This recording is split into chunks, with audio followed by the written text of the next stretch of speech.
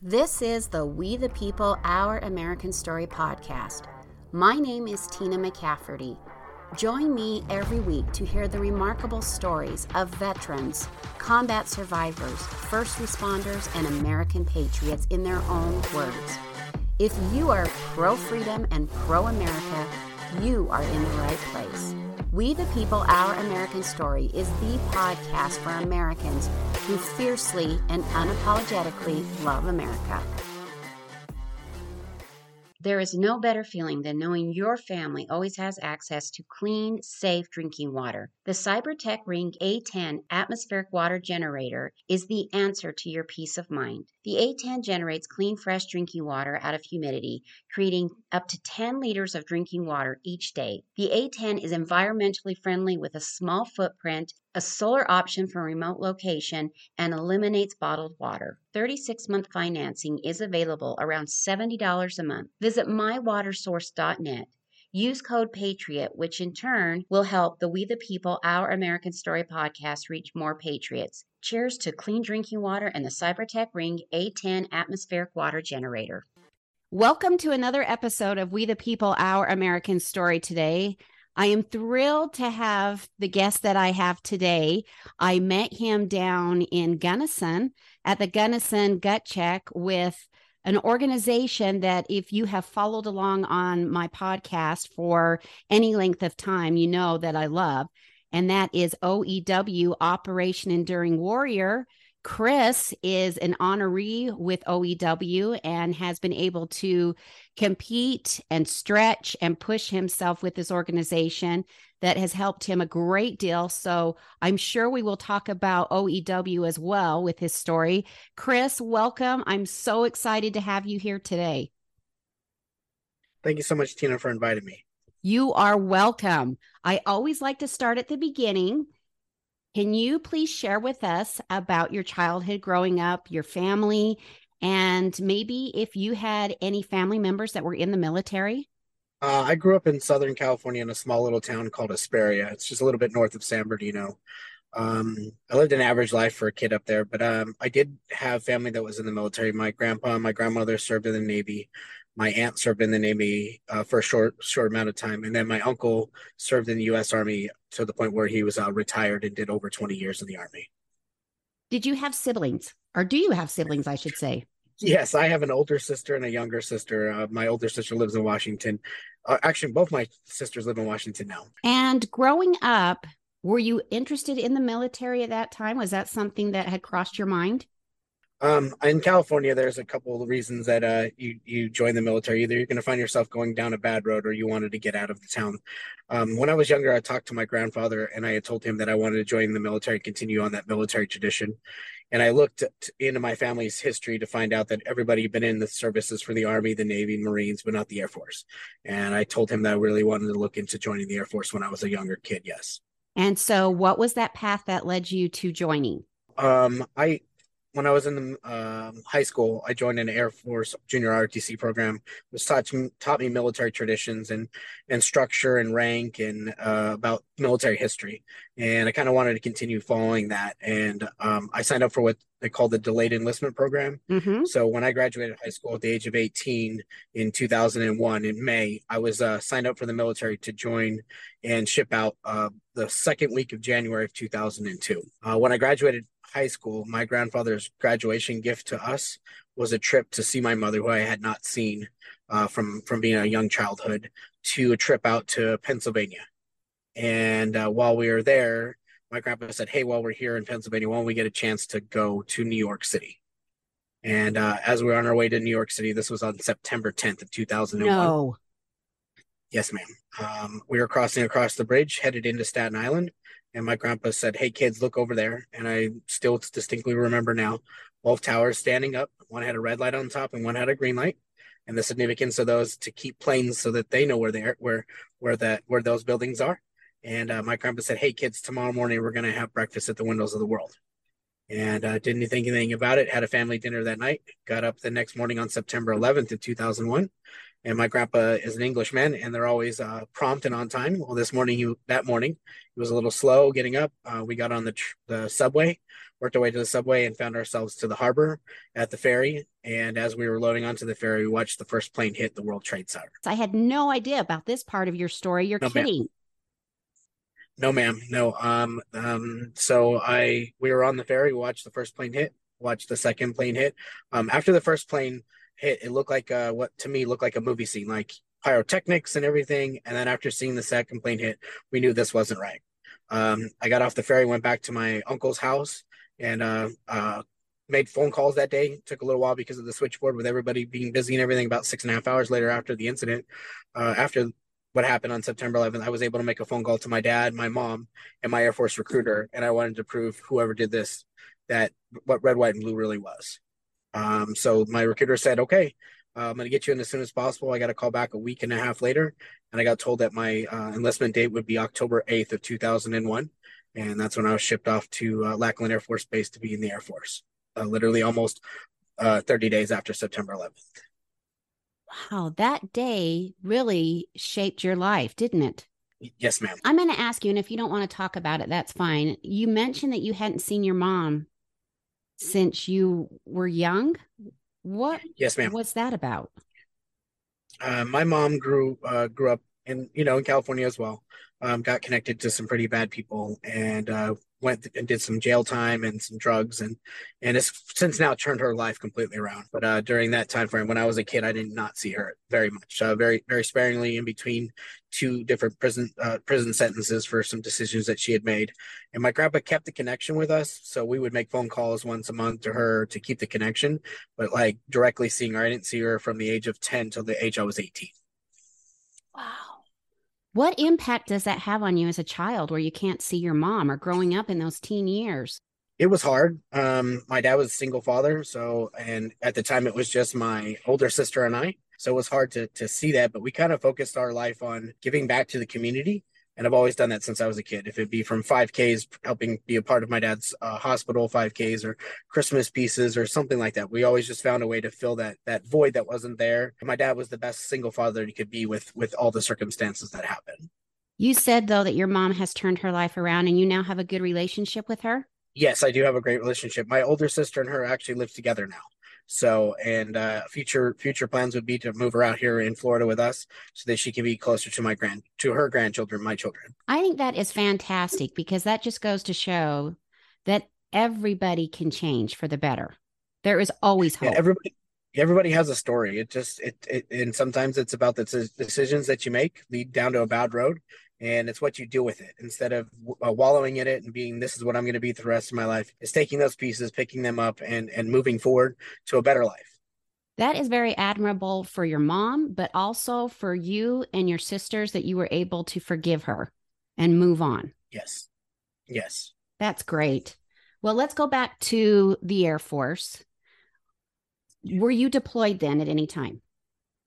Okay, so the Air Force, I decided when I joined the military, they give you, it's called a dream sheet, and that's what it's for. You dream to go somewhere. And I put on there, I figured at this point I had not got a chance to spend a whole lot of time with my mom, with that small stint that I had right after graduation. I figured, okay, let me put anything on the East Coast the Air Force has, from Dover, Delaware, all the way down to South Carolina, all the way up to the Eastern Seaboard. And the Air Force said, yeah, we're going to send you east. And I got a care package that said Speckens the Deutsch. And I got a care package to, I got a That's care really package east, isn't to it? Ram. Yes, I got a care package to Ramstein Air Force Base, Germany, where I fixed Vietnam era C-130 models. So they're C-130E models, which are just slick airplanes for hauling cargo, people, or transportation of equipment. Is what we did. And while I was stationed there, we kicked off Iraq, the official invasion into Iraq. I was part of the first wave of C-130s that was flying over, that actually dropped off the first ID from the Army from Grafenwoehr, Germany into Tallil, Iraq. While I was stationed there, did 2 additional deployments in support of Iraq, and a small stint in Afghanistan. And while I was there, the Air Force decided that our older C-130 models were breaking, and to fix the part that needed to be fixed was over 100 man hours. And the Air Force said that doesn't make any financial sense. So they decommissioned all these C-130s and said, okay, well, when you decommission airplanes, you also have an extra amount of people stationed somewhere where those planes aren't there anymore. And they said, well, we need to downsize. And I was like, okay. So I just got done doing my long tour for the Air Force. And they said, hey, you got your next choice of duty station. Where do you want to go? And I picked what I thought would be the Azores and was all happy and excited. And the Air Force said, nope, you're not qualified. So they picked for me and I got stationed at Osan Air Base, Korea. It was an interesting. I went from being in Germany to now I'm in Asia. Complete different understanding of what's going on. And while I was there, within 2 months of being there, the tsunami happened. The big tsunami that happened in 2003, 2003, 2004. I can't remember the day off I had with my traumatic brain injury. But when I was there, so I hadn't been out stationed at Korea long enough to actually started to get stationed, in place. So they forward deployed me to Thailand in support of the humanitarian aid that we did out there. Came back to Korea, finished my short tour in Korea, and they gave me my final duty station request. And I said, you know what? I want to go back to the stateside. And I figured, okay, if I can't get with my mom, at least I can be with family. So I put in for McCord Air Force Base, where my uncle had retired from the Army from at Fort Lewis. And they said, yes, we're going to send you there. So that meant changing aircraft. So I went from C-130 qualified. Now I'm working on C-17s. And so I picked up my car from Germany that they shipped out to California for me with my family. I picked it up and I drove all the way to Washington State. And one Monday morning, I checked in. And as I got into the flight chief's office, there was a line of people lined up at the flight chief's office. And I thought, oh, maybe it's just in processing day. Maybe this is what it's about. And as I was waiting in line, the flight chief walked out of the office and he said, hey, are you new here? And I said, yeah, I'm here to in process. And he's like, oh, come on. So he pulled me into the office and we had a small conversation about what McCord Air Force Base does and what the C-17 does. And he said, welcome to, which is our major command. He said, welcome to AMC. That means another Miss Christmas, which he's like, to us means we deploy so often that you will probably miss multiple Christmases. That is And I so said, funny, okay. Chris. I And have he to said, stop you there because of all the people that I have spoken with, you are the first one that has mentioned AMC. That's the first time I've heard that. I love that. yeah, and that's our major command, which is a air mobility command, is what it stands for, and that's exactly where we're a mobility command. So called it upon any mission to do anything, globally or nationwide. And as we got there, they said, okay, well, I was going to let you know that we deploy here quite often, and right now your choice is to either deploy in 3 months or deploy in 6 months. And he goes, I would highly recommend that you deploy in 3 months because you'll enjoy that location. 6 months, you might not like that location. And I was like, all right, well, if you tell me 3 months is the way I'm going, that's where I'm going, sir. So he signed me up. Well, he opens up the door and says to the people in line, hey guys, the position's been filled. And he closes the door. And I said, what? And he goes, oh, all those people have been waiting in line for this great deployment that I just gave away to you. Well, that deployment ended up being the Kuwait City International Airport, where I caught C-17s and 747s. And at that point, I found out a different side of the Air Force, which is for us to fly our casualty home, angel flights and honor flights home. While I was there, I carried 172 caskets in 120 days.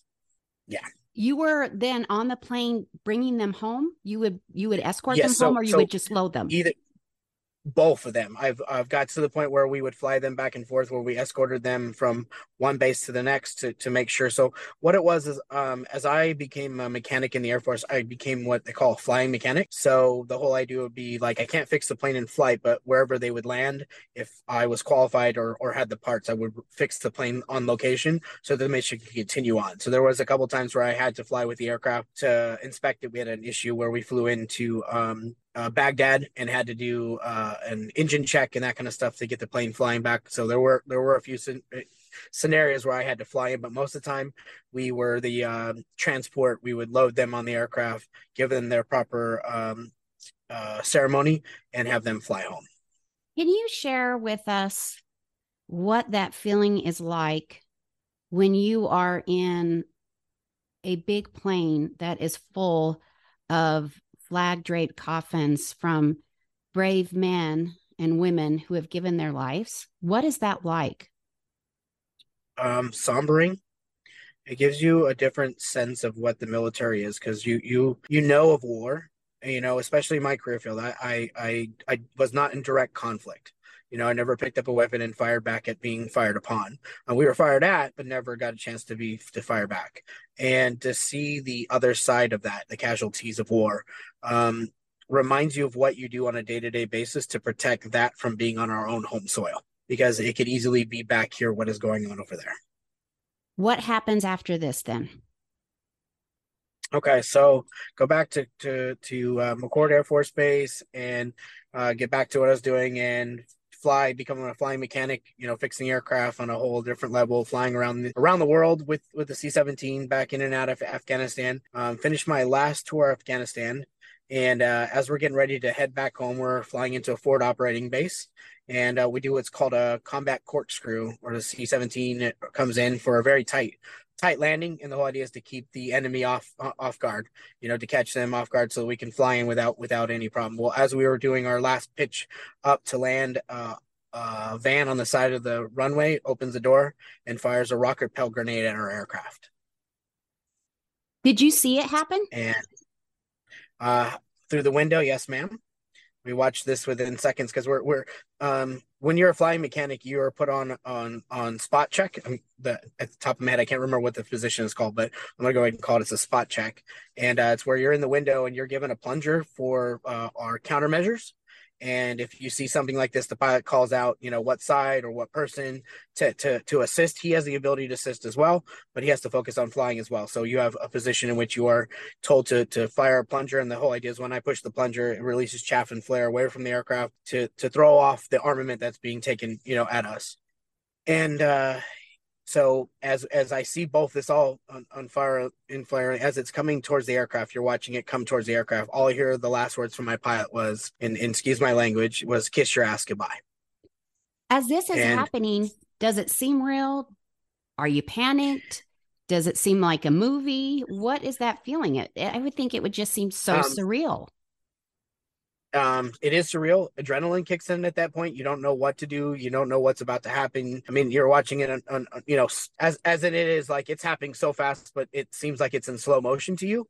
You're responding what you're taught to do. Your training kicks in and all this other things, and you fire it off. And we were firing off chaff and flare, even though we weren't very far off the ground. So like, you're watching this thing like take off, and as the pilot goes to pitch up to get away from the armament, it actually the best word I'm going to say, it pierces the aircraft, and that's what it comes down to. It pierces our outboard engine, and as the pilot's pulling up, we're thinking we're going to explode over this airfield, and it doesn't. So you got that second of no explosion. Now what do? The pilots are going through their checklist, trying to kill a motor so that it isn't getting fuel for the fire that's going on. Pitches the aircraft, pitches it down, puts the fire out. We call for an in-flight emergency. We land at a forward operating base. We get to the ground, land the aircraft at the end of the runway, and we're running away from this aircraft, me and the crew, as fast as possible. We're out the front door. Everybody's out the plane. We're running away from this aircraft. As we're turning around at a safe location, we're watching somebody walk towards the aircraft. And that's explosive ordnance disposal, goes out to the aircraft, gets up there with a stand, removes it from the aircraft, walks up to the aircraft, away from the aircraft, puts it in a safe bin, comes to us and says, "Hey guys, I want to let you know that the area is safe. You are clear." Luckily, the person that fired this aircraft did not get a chance to arm this. So at this point, it was just a projectile, not an explosive device that was shot at the aircraft. Does panic set in after the fact? Yes, all of us literally didn't know what to do. Like, I mean, we're all out of breath. We're all like hugging each other because we're still alive. Like, it was just like looking at each other like you had seen your brother or sister, because there was a female pilot with us, in a different light. In a whole, like, you'd survived the worst thing in your life, and which it was, and you guys made it through, and you made it through all together. And it was like, okay.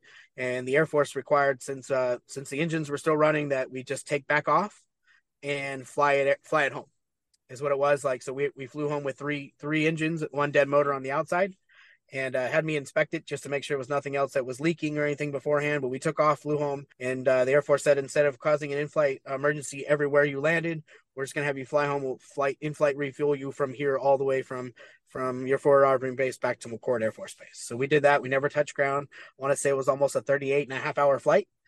Very long. We figured out a way to flop pilots and everything to get back where we were safely, and came home, in-flight emergency into McCord Air Force Base, got down, kissed the ground. All of us did, because we were home, and thought, okay, this is it. Like, we're back home. This is going to be we're we're safe is what it came down to. So in the Air Force, we call what's called a redeployment line. That's where you drop off your deployment gear and your active duty gear, and you prepare for your next deployment. While you're there, you go through your medical records and updates. And at that point, it was a shot season for updating our shots to make sure. And I was administered what's the nasal spray flu vaccine. And within 19 days of receiving this vaccine, I woke up paralyzed from the neck down. Wow. There is so much to unpack there, Chris. First of all, Yeah. I have to say kudos to the Air Force, because I know that you are aware that the Air Force gets a lot of flack for being the cushiest out of all, Yes, ma'am. all of the Wait, branches. we're given the name Chair Force. I haven't heard that either. That because Yes, what you have told me does not sound too cushy. No, ma'am. No, ma'am. And it's not something you prepare for. It's not something you train for. I mean, pilots are trained to deal with in-flight fires and emergencies and that kind of stuff. But I promise you, this was not in a checklist. And our pilots, I commend them for what they went through and what they did to save all of our lives that day, and the aircraft too. Not only, we could have gotten away from the aircraft and it could have been destroyed or whatever, but they saved not only people but an Air Force asset as well. On the flip side of the coin, Chris, I have also heard that those who join the Air Force are smarter. And that's why they joined that branch, because they know it's a little, in quotation marks, cushier. So you are the smart ones. I make the joke when people tell you, like, why did you join the Air Force? And it's because I scored higher to make that decision. You know what I think is so cool as part of your story, and I'm wondering if you can explain this, is the in-air refueling. Will you explain the process for that? I think that is so cool. Okay. Yeah, so we have aircraft that have the ability with fuel tanks that fly of us, KC-135s, KC-130s, that have a chance to in-flight refuel. So it's the weirdest experience because you go from flying straight to now something's above you, and watching the pilots control the aircraft and talk back and forth with the in-flight refueler, because there's a certain part where you have to disconnect where it could take both planes down if you don't control the airspeed or turbulence and that kind of stuff. So they're talking back and forth with each other. But it's weird because it's like flying into a fueling station, but there's no ground, there's no attendant outside, but there's a fuel system. And what's cool about the C-17 is it's above the window for the pilots. So as you're flying closer and closer to the reciprocal, and it looks like it's going to go through the windshield. But right above the windscreen above the pilots is a beefed up plated area where it will scrape, and you will hear it in flight scrape, but it works its way into a reciprocal. But in the whole entire time you're flying, you're looking at somebody looking at you while you're flying. Like, this doesn't make sense to me. Like, you can see them in the window and they wave at you, and it's just the weirdest experience because you're looking at in flight. You're literally not on the ground. You're not like somebody's over the top of the airplane giving you fuel. You're watching them in flight, and it is a choreographed dance. The best way I was about to say, it's very complex. Many things could go wrong. Correct. And there's times where we've had to disconnect quickly because turbulence or something was wrong, or there was a problem with our plane, and you just kind of have to figure that out. So they are in constant contact with each other. The moment it happens to the moment it ends, and on the way out, it's like, like they give you a thumbs up and they give you like a salute. And it's kind of this cool, like somber military moment of like, hey, you continue on as we continue on. And it's just a cool experience to be a part of. That's thrilling and petrifying all at the same time. Like, as you're looking at somebody's face in another airplane, you're going, this isn't right. I don't think we're supposed to be this close. No, exactly. Especially at this height and everything else too, How long does it take to refuel? It depends on how much you're taking on. That it can decipher from 5 to 10 minutes or even longer, depending on how much you're trying to take on. Well, those pilots definitely have ninja skills, so to speak. Yeah, yes, ma'am. Yes, they do. Let's go back to your nasal spray. You said this was for the flu. Is that right? Yes, ma'am. Yes, okay. Ma'am. You get your nasal vaccination. And before you woke up paralyzed, were you feeling off at all? Did you notice anything with your body that was not feeling the way it should? Okay, so before the full paralysis kicked in, the day before, I didn't feel right.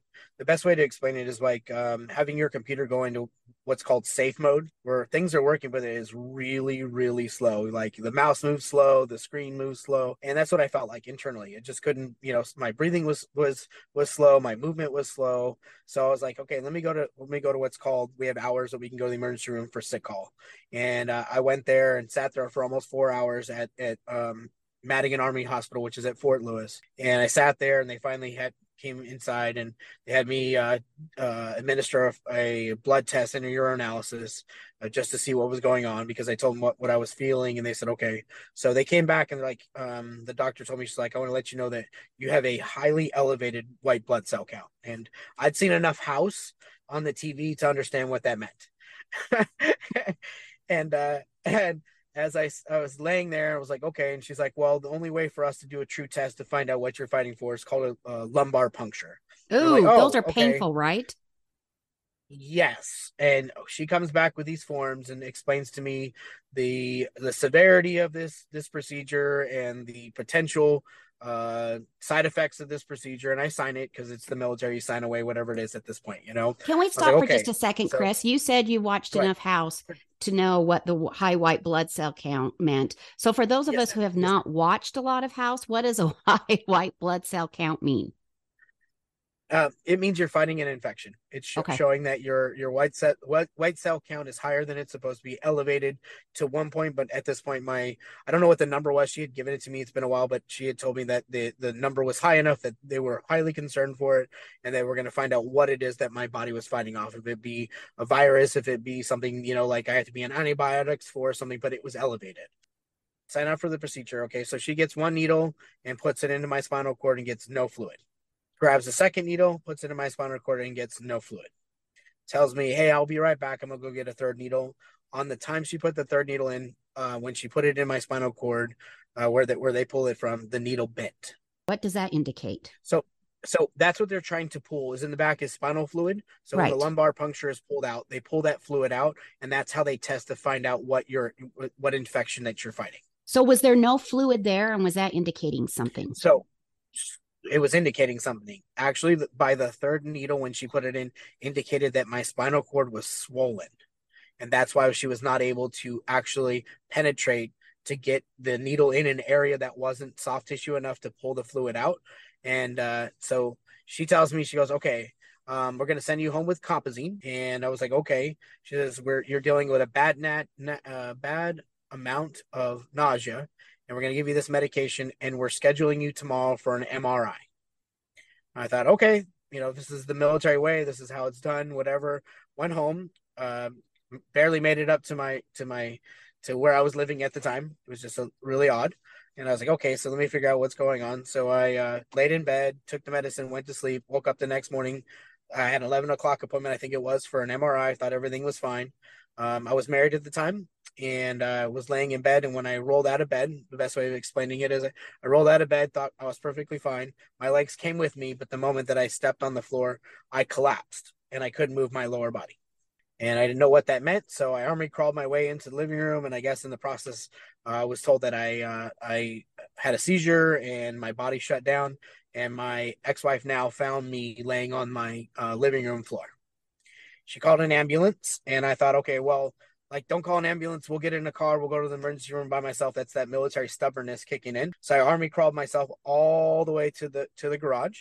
And in my thought process at this point, I thought, okay, hey, the best way, if I can't pull my own leg up, to pull myself up, is to lock the back seat belt.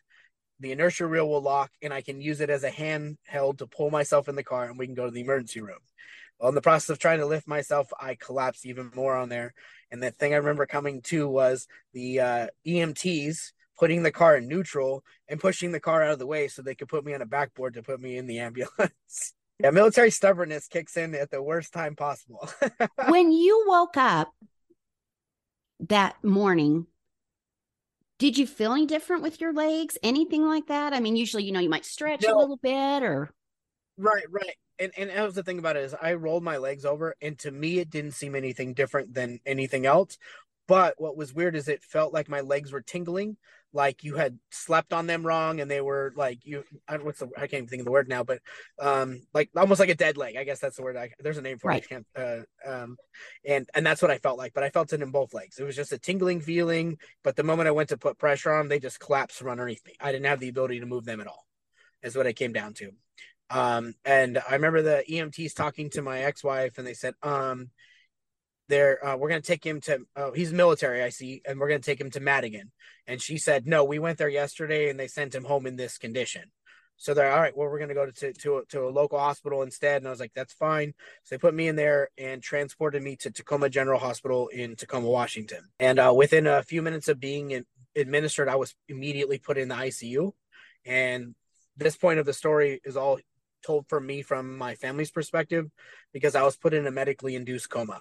So they had found out that the virus was attacking my spinal cord and at a rate that they couldn't slow it down.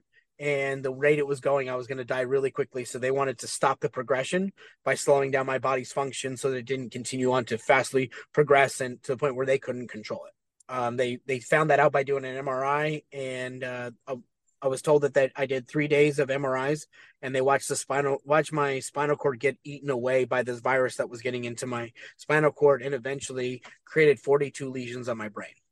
I have so many questions. I don't even know where to start. Yeah. So it does. It leads to a lot of questions. It does, ma'am. I 100% understand that statement. How many days were you in a coma? Okay. That total days ended up being 33. No way. And I didn't know that. And this is how it came to me. How I got that answer was when I came to, I woke up inside of an ambulance with a tracheotomy into my throat. And I was able to gasp enough to ask, where are we? And I got told, we're being transported from one hospital to the next, and you've been in a medically induced coma for 33 days. So this was November 18th was the day I was put in a coma, and December 23rd of 2008 is when I was in the ambulance when I came to find out that I had been in a coma for 33 days. I can't even imagine the confusion you must have been experiencing at that time. I have to ask. I had Yes. A friend of mine. He's a friend. I call him a friend now, Shiloh Harris. And he's been on my podcast a few times. Shiloh was in an IED explosion and burned all over his body. And he was put in a coma, I want to say like 2 months, but I can't remember for sure.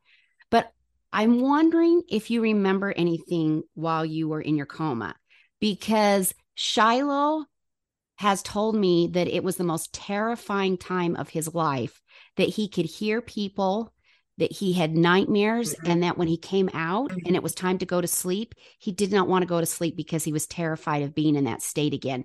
Other people I have asked that were in a medically induced coma, they have not experienced that. What was your time like in the coma? Do you remember anything? The only thing I remember during my coma experience was when they would take me to the MRI. It was like a roller coaster ride because the doors would swing open. Like, you've ever been on the kiddie roller coaster rides over at the fair, and as you go through the door, the cart hits the door and it opens up, or like the same doors that you would see at like Home Depot when you go to the garden section, where they're closed enough, but when something hits it, they open up.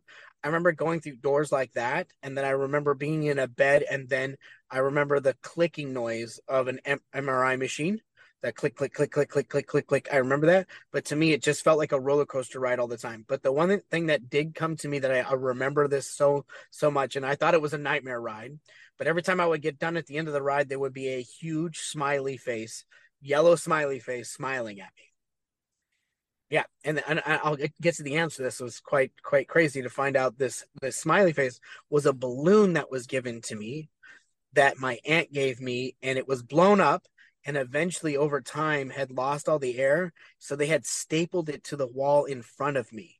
So when I came to an end of this MRI ride, which would bring me back, they brought me back to the same room. And that's what was like. I don't know if it was something that I had like been able to see or feel, but it was the weirdest thing, because it wasn't like I could see it, like I could touch it, but it was something that was there. And I don't know if it was something that I had seen before they put me in the medically induced coma, or if it was something, but it was literally when I came to in the emergency in the rehab hospital, it was stapled to the wall in front of me. and I don't know what it was, but the feeling of those doors going through, you could hear it. I don't know if it was the fact that I could hear it or feel it or something, but that's all I remember of the whole entire experience of when I was in a medically induced coma. I remember voices. I remember people talking.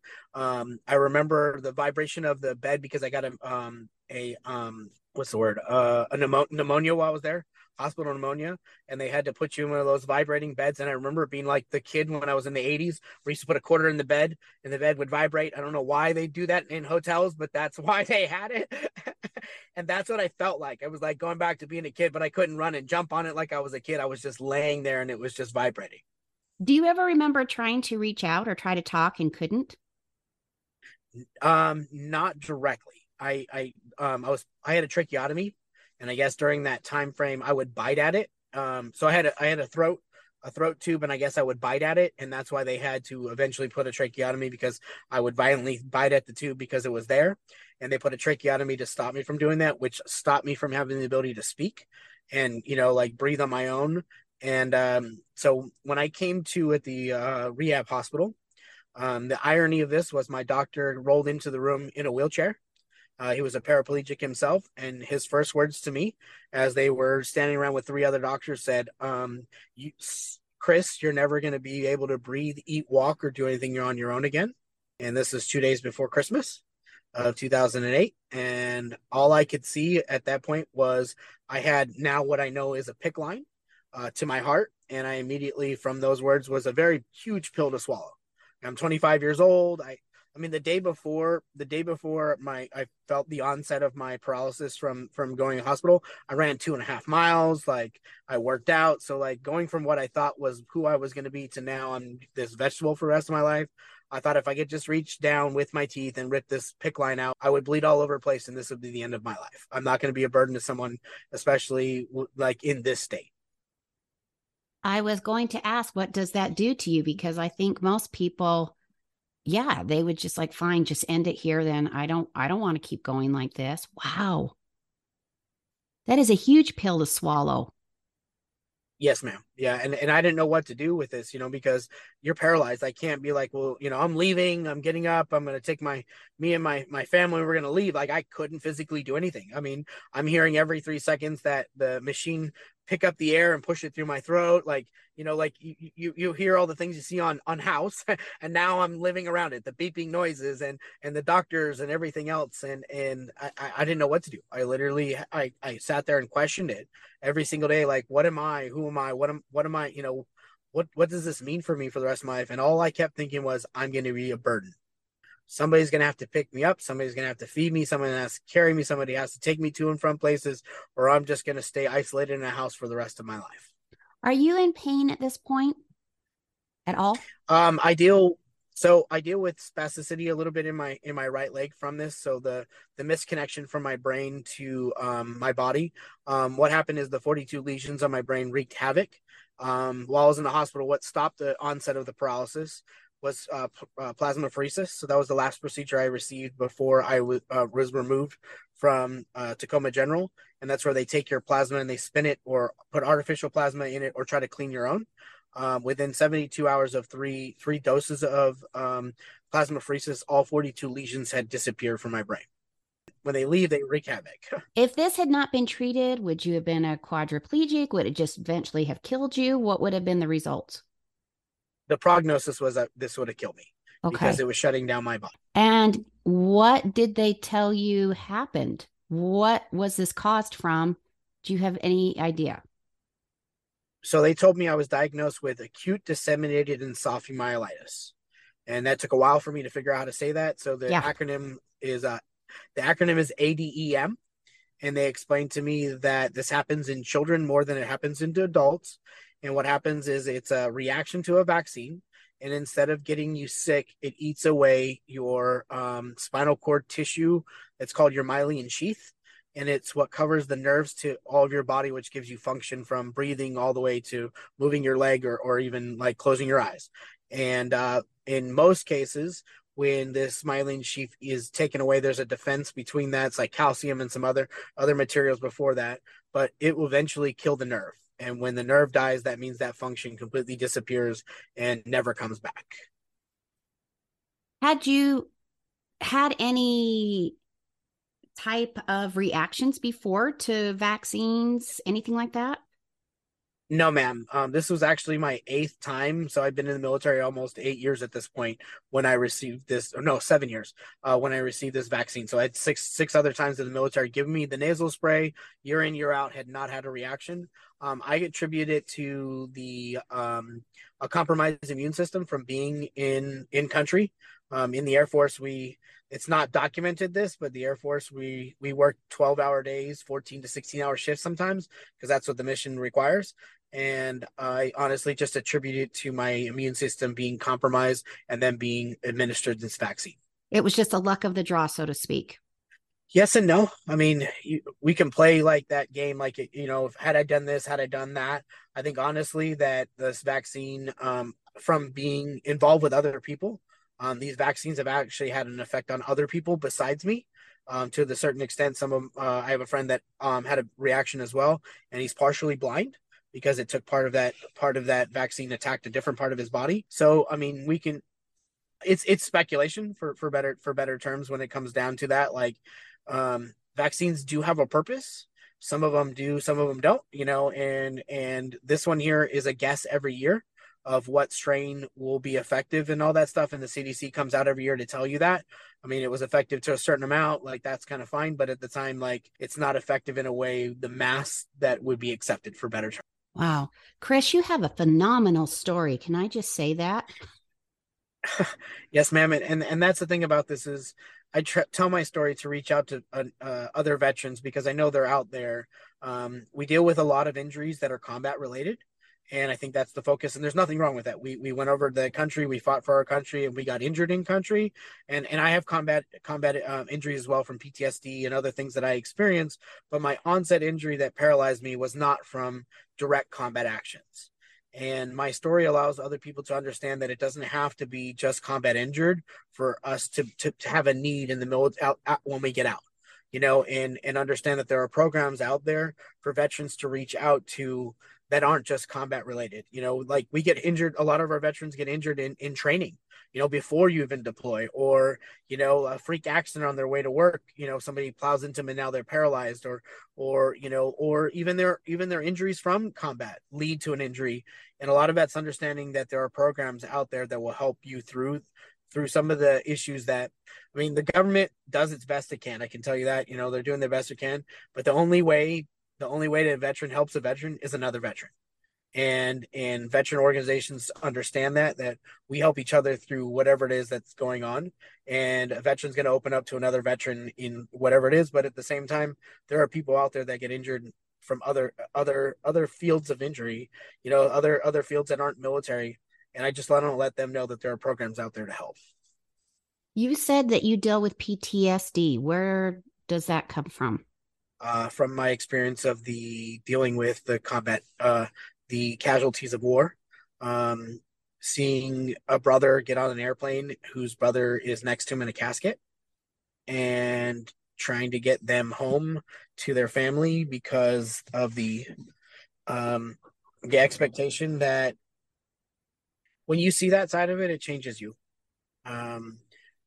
Not only while I was in the military, we dealt with casualties. We also dealt with medevacs. So going from seeing a black puff cloud on the ground to now you're landing in that black puff cloud, you find out it was a helicopter crash.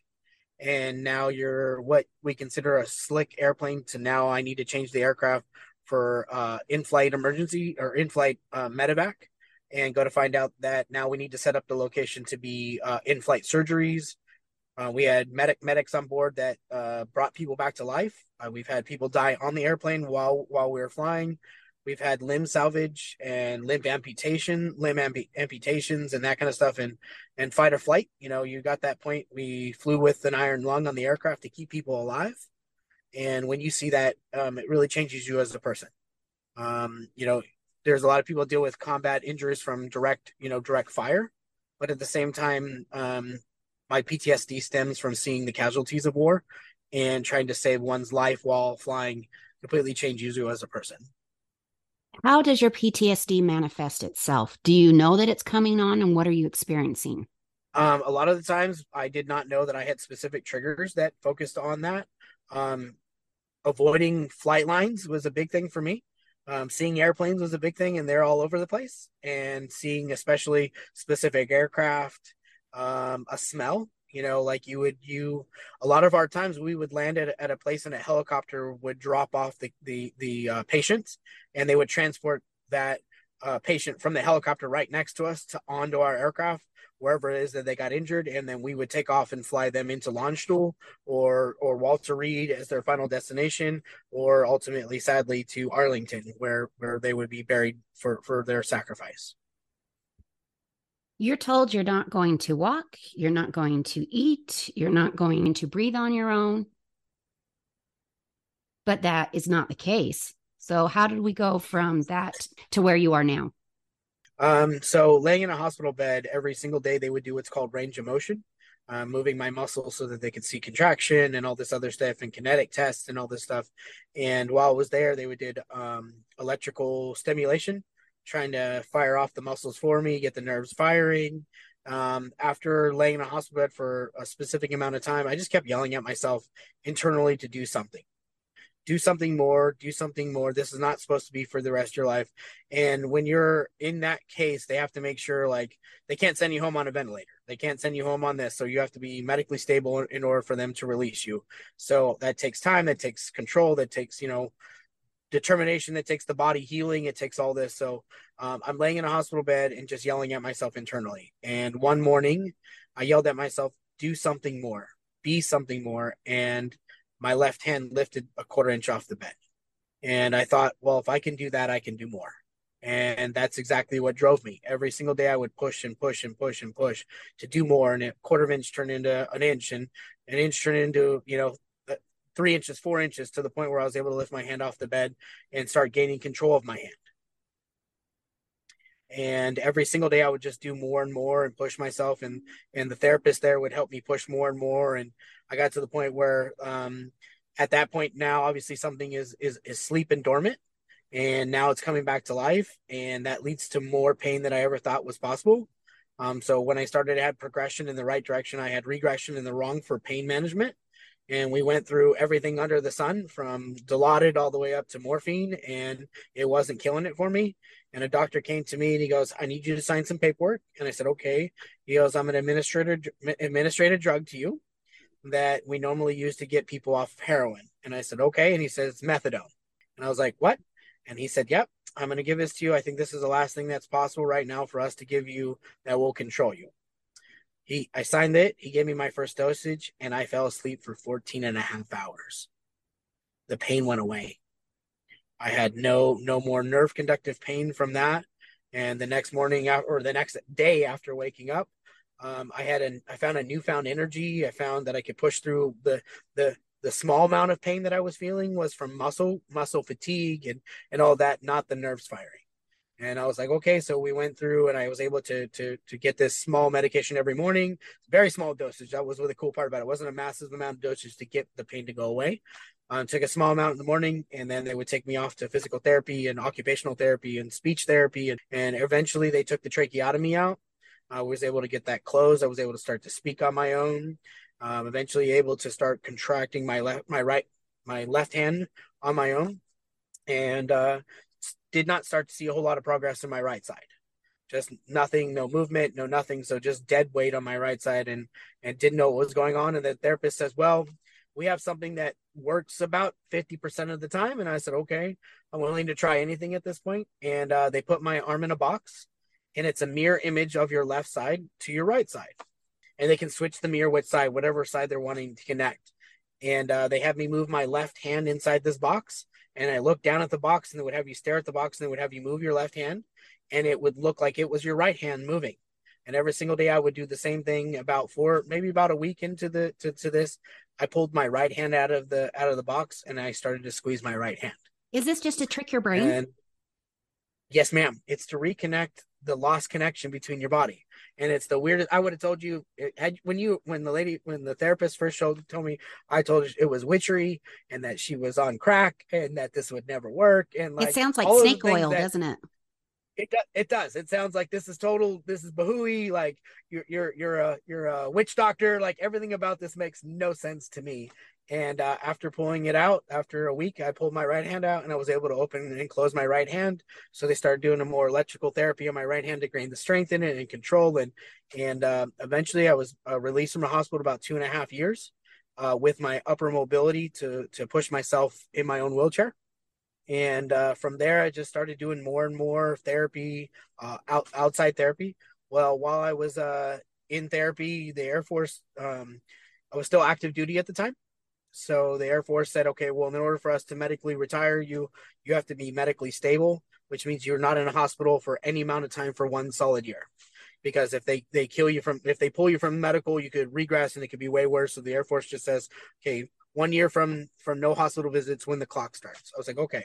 So started going to occupational therapy, outpatient therapy, pool therapy, and learning to do more with my arms, putting the firing it off of my legs, and getting the stem on my legs, trying to get some movement and that kind of stuff. And the Air Force came back and said, okay, well, you've medically been stable, so we're going to submit paperwork for your medical retirement.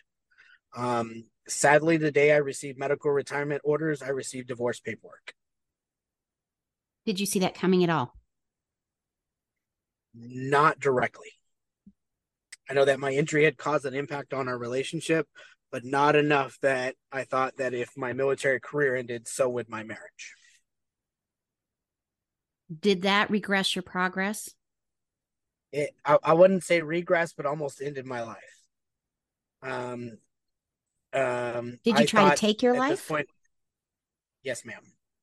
I thought that if I'm not a military person, I'm not a husband. Who am I? There's no reason for me to live.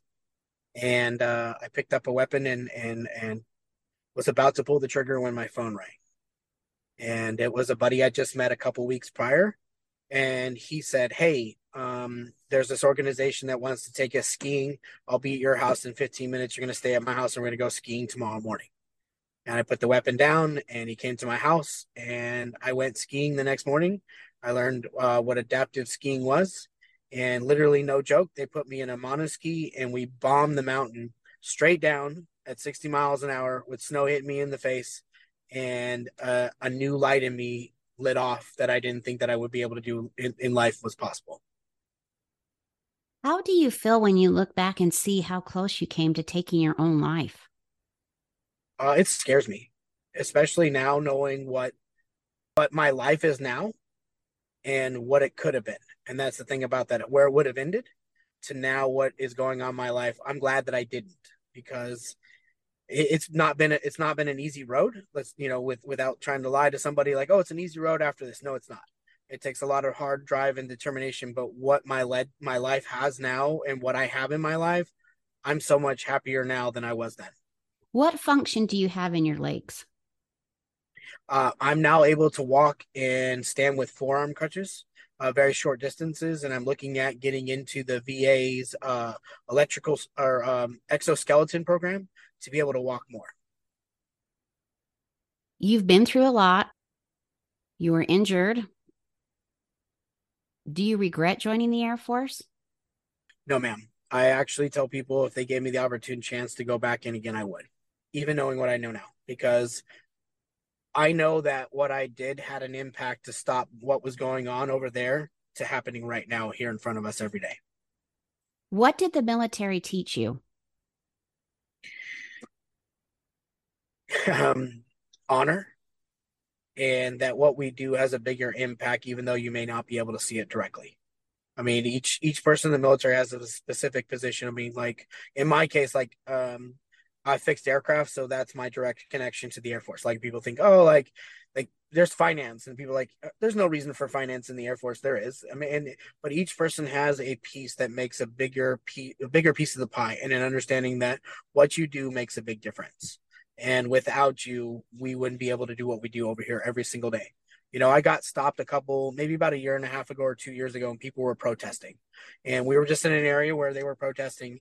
And one of the people who was a civilian came to me and was like, doesn't that upset you? And I said, no, I fought for the right to do that. It's when they take that extreme and start beating up buildings or people, that's what upsets me the most. So having the right to be an American, to fight for this country, but having the right to be able to protest what you're not happy about is what I fought for. And seeing that, and they kind of looked at me like I had just told them that what they said was wrong, and it kind of looked at me at a different perspective. It's like I didn't see it that way. I thought you would honestly be, and he told me, I thought you were honestly going to be upset and tell them what kind of horrible people they are. I'm like, no, they're not horrible people. That's the right of an American. You have the right to step up. You have the right to fight for what you're not happy for. How did you come across OEW? And I see you're representing today in your shirt.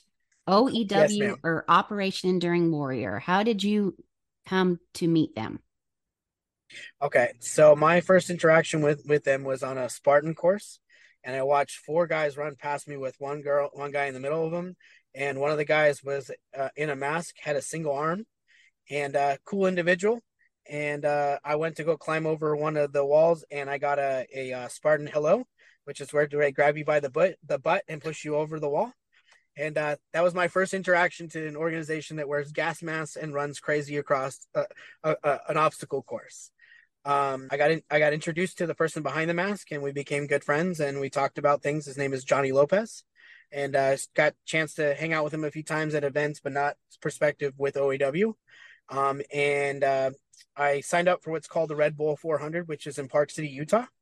And I trained for it, and I thought, okay, well, the whole idea is to climb the Nordic ski jump. So where they land, you actually go the opposite direction. You climb your way up instead of down. And I thought, okay, cool. I'll prepare for this. Got all prepared with my wife.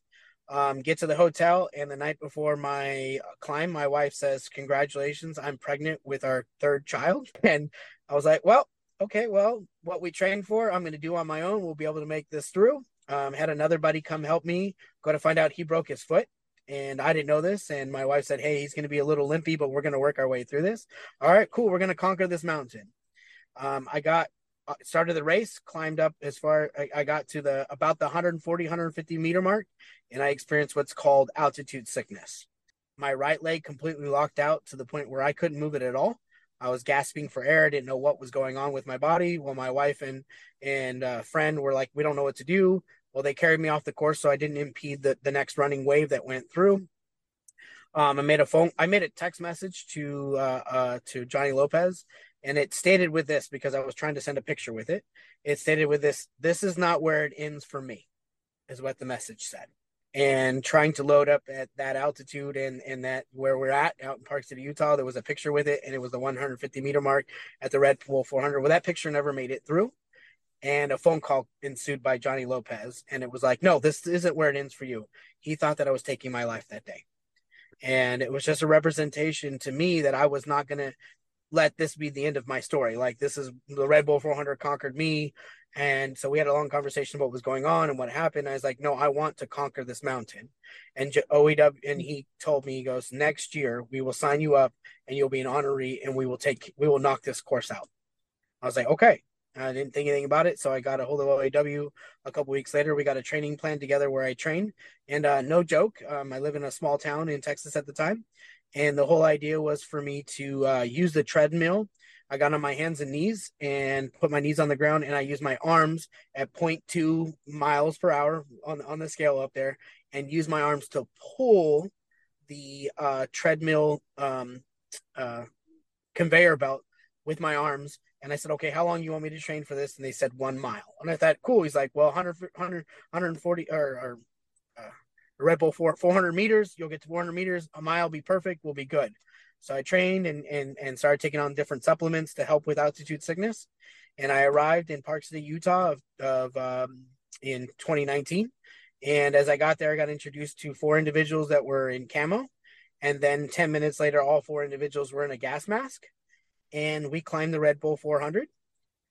We're climbing up the Red Bull 400, and I got to the 350 meter mark where I could see the finish line, and I am gassed. I am exhausted. I'm at this point, and from underneath one of the masks, all I hear is, "Whew, we hit a mile." I was like, "What?" They're like, "Yeah, from the beginning of this race to where we are now, we hit a mile." And I was like, "That's why I am toast.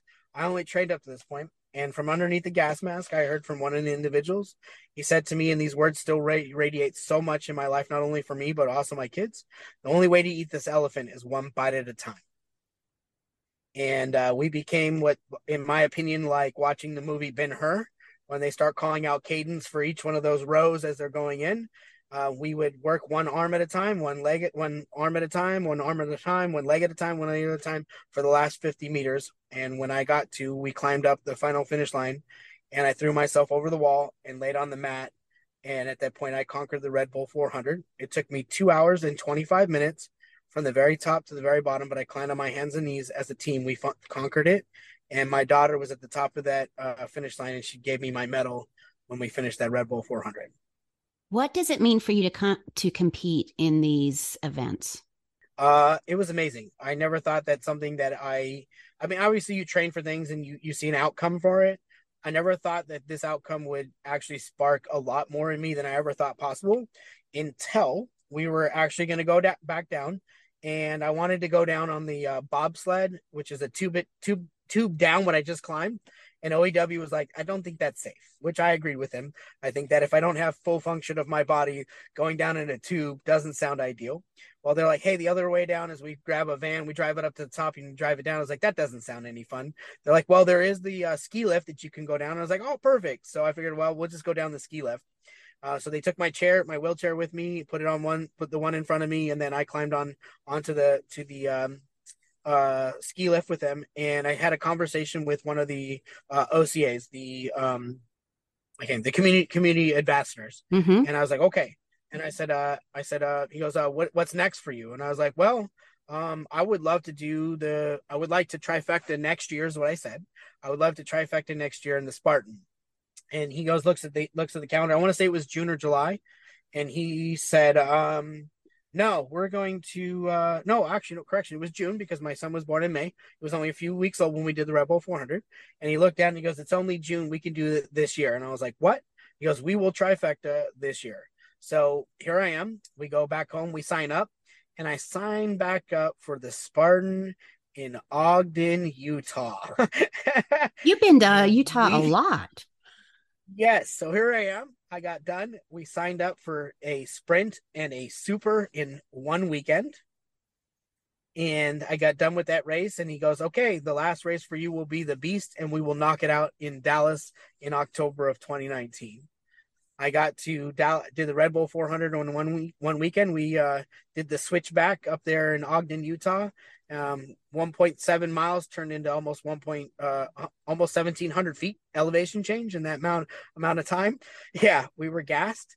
Got done, came home, prepared for the Beast, knocked out the Beast, and I trifected in Spartan in 2019.